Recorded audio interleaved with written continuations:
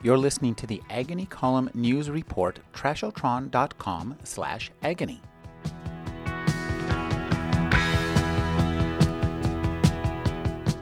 William Ury is the author of Getting to Yes. It's a negotiating classic. 35 years later, he realized something was missing, a prequel, and brought us Getting to Yes with Yourself and Other Worthy Opponents. William, why don't you read me the beginning of the book? With pleasure, Rick. How can we get to yes with others? How can we resolve the conflicts that naturally arise with colleagues and bosses, spouses and partners, clients and customers, children and family members, indeed almost everyone we interact with? How can we get what we really want and at the same time deal with the needs of others in our lives? Perhaps no human dilemma is more pervasive or challenging. The opponent we find most often is not the one sitting across from us at the table. It's the one who looks at us in the mirror, isn't it? That's it. We could be our own worst enemy because it's in our own human tendency to react, in other words, to act in ways that go contrary to our interests. As the old saying goes, when angry, you will make the best speech you will ever regret. In order to get us past that, you create this idea of going to the balcony. And I love this metaphor. So tell us what that means and how to use it. It's almost as if you imagine yourself negotiating on a stage, and part of your mind goes to a mental or emotional balcony overlooking that stage. It's a place of perspective, of calm, of clarity, of self-control. It's a place where you can keep your eyes on the prize.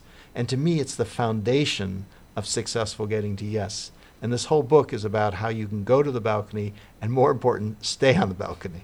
When you're on the balcony, one of the things that helps to have an advance in your kind of own inner pocket is your own inner BATNA. Tell us what BATNA means and how you find your own inner BATNA. Yeah, BATNA, very simply, it's a term that Roger Fisher and I coined in Getting to Yes. It stands for your best alternative to a negotiated agreement. It's your walkaway option. If you can't reach agreement with one customer, maybe it's another. If you can't get one job, maybe it's another. It gives you a sense of confidence and power. But what I've realized is there's a essential missing step before developing your outer BATNA, which is to develop your inner BATNA, which is your own ability to reassure yourself, that vow and commitment that, you know what, no matter what happens in this negotiation, I'm going to be okay because I can take care of my own deep psychological needs. Then you're not so hostage to the other, you're not so dependent on them, and then you're going to negotiate much more effectively. One of the things you say that's really important is to see life as a potential source of good, even when it's coughing up bad. Tell us how to reframe the picture. Yeah, I think with Einstein, who actually once asked, he said, what's the most important basic question that everyone has to ask? It's the question, is the universe friendly? In other words, is life on our side? And what he realized is it's a choice. Each of us has a choice. We can either choose to see, no matter in adversity or not, to choose to see life as being essentially on our side or not.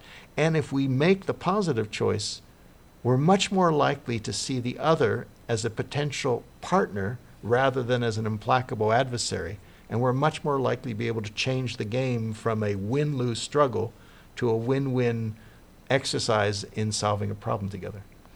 You know, one of the things you point out, I think that's really important, is that if we want to make change, that's only going to happen in the present, isn't it?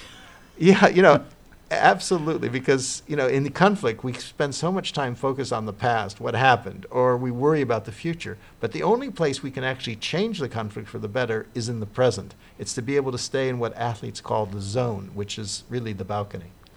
Now, if we're in the zone, one of the ways that we can help ourselves get out of it and find the best results for everybody is to show everybody respect, even if they disrespect us. Yeah, it's odd, but I've found in my 35 years that the cheapest concession we can make in negotiation, the one that costs us the least and gets us the most, is basically extending basic human respect to the other, actually seeing them, giving them positive attention. Because if we're able to give them that, which costs us nothing, they're much more likely to say yes to us. And when we give, that's really important, because the more we give, what happens is we will realize that the gift of giving itself is more important than anything we're going to get. That's absolutely true, Rick. There's no problem that we can't solve if we can learn to cooperate. And where does that cooperation start? It starts with us thinking about how we can help the other side address their needs. And by giving, we receive. I've been speaking with William Ury. His new book is Getting to Yes with Yourself. Thank you for joining me, William. My pleasure, Rick.